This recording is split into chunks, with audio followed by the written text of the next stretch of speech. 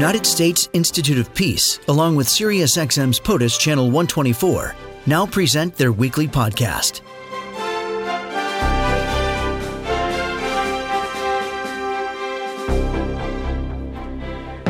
Recent elections in Iraq have proven to be somewhat surprising and I think maybe problematic for some people.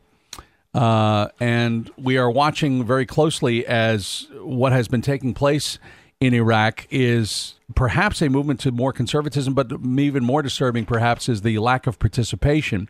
As our next guest writes, in a surprise turn, preliminary results from Iraq's May 12th parliamentary vote indicate that a coalition led by controversial cleric Muqtada al-Sadr, a staunch opponent of both U.S. and Iranian influence in Iraq, won the most seats.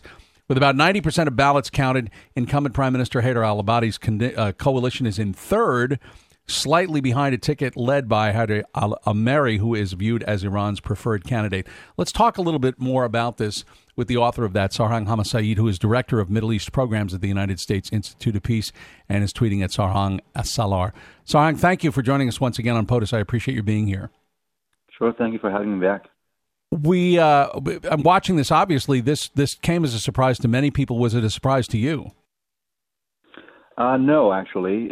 For me, following Iraq closely and having been there on the ground in February and March again this year, it was, the biggest surprise for the West was that Prime Minister Abadi did not do better. And even then, there were signs and indicators that he would not do as well as the international community and others in the region hoped for, and a second term would not be guaranteed.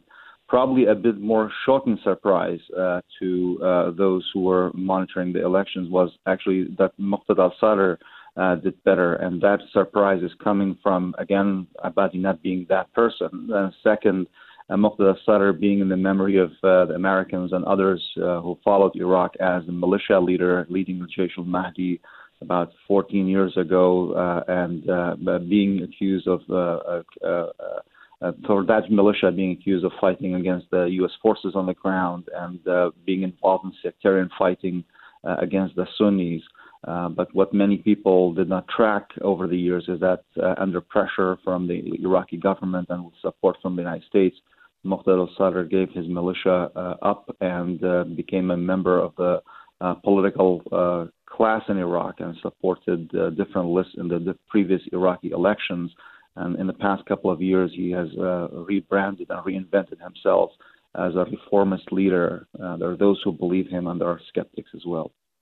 You note in your piece that that Muqtada al-Sadr is not only an opponent of the United States, but also of Iranian influence. So would you consider him a nationalist, or would you consider him how would you characterize his potential leadership?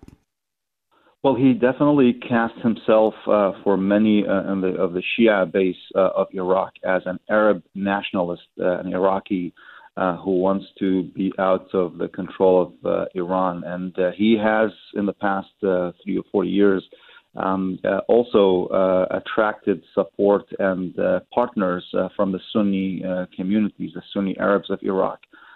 So he has allied with non-governmental actors, many in the public, and the secularist forces, communist forces, who demanded reform from the Iraqi government and asked for better services and better jobs.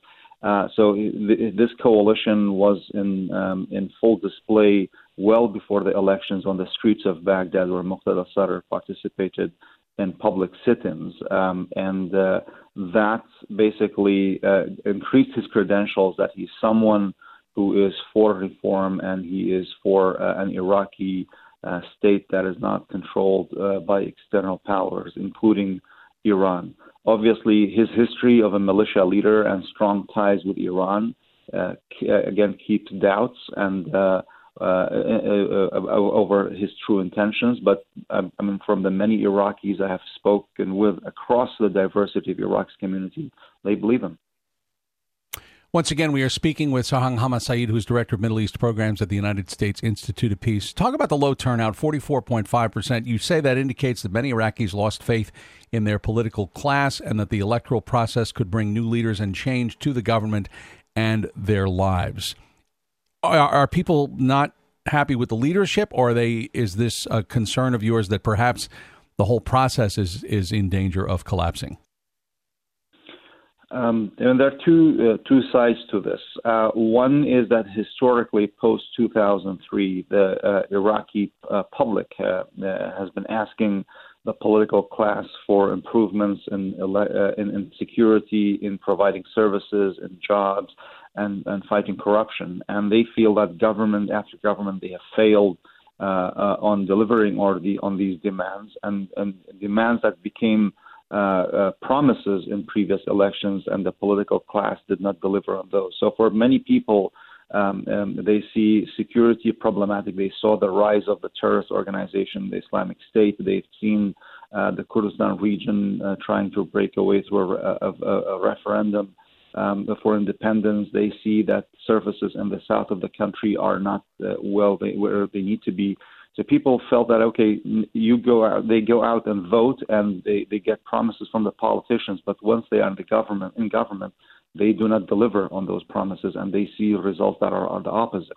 The second piece to that is that they feel even at the end of the day, even some candidates change. At the end of the day, that probably about a dozen political leaders and parties remain in power. So there is no real change as they saw it. So when I was there again earlier this year and last year, we've seen mixed indicators. For the most part, the civil society of Iraq, the non-governmental leaders, the community leaders were saying turnout will be low because we don't have faith that there will be change. The people in the political class were saying, no, this is different. We are presenting new candidates. We heard the message and we will act differently. But the election day, I think the people have spoken. More than 50% did not participate, and that's a strong message to say that they don't have faith in the political class. Political process, also there are accusations of fraud that are being investigated right now. If the next government, when formed, does not deliver on the demands of the people, and these accusations of fraud are not dealt with seriously, it could bring the political process into serious trouble because people lose faith that change could come through peaceful means. We are nearly out of time, but I did want to ask this question. You mentioned that Iran, Saudi Arabia, Turkey, the United States all have the interest of preserving the territorial integrity of Iraq, prevent the rise of the Islamic State or a similar group again. However, key points of divergence remain. Iran wants an Iraq that's weak. Saudis want Iraq out of Iran's sphere of influence, and U.S. wants to see Iraq stronger. Is Iraq in a better position now for any one of those three compared to what it was under Saddam Hussein? I think it is better than compared under Saddam Hussein, because under Saddam Hussein, Iraq was a danger to Iran. The 8-year-long war in the 1980s was a danger to Saudi Arabia because after the invasion of Kuwait in 1990, and also a danger to regional stability from the perspective of the United States and also Turkey. So Iraq is in a better place, but none of these actors like how Iraq internally is shaping up in terms of instability. So I think for seeing the Iraqi energy and the people, I see a strong desire from the Iraqi people that they want a different future.